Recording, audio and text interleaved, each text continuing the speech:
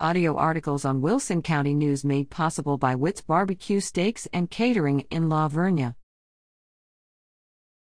Senate sets redistricting hearings February 3rd, February 26th. Sign up to have your say. The Senate Special Committee on Redistricting is holding regional hearings. Members of the public are encouraged to engage with senators about the once-per-decade redistricting process.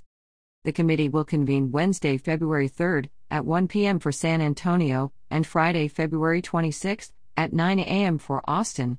Although the hearings will be held at the Texas Capitol in Austin, all testimony will be provided virtually using Zoom. Although the regional hearings are organized around particular regions and population centers, the committee will hear testimony about any part of the state at any hearing. We encourage all Texans and interested parties to make their voices heard in this process, and we look forward to meaningful and productive conversations at these hearings, said Senator Joan Huffman, chair of the committee. Persons wishing to testify must register at least 24 hours in advance and have video and audio capabilities enabled. To register, visit the committee hearing list via select the notice for the specific hearing and click the registration link within. The notices also provide important guidelines and instructions.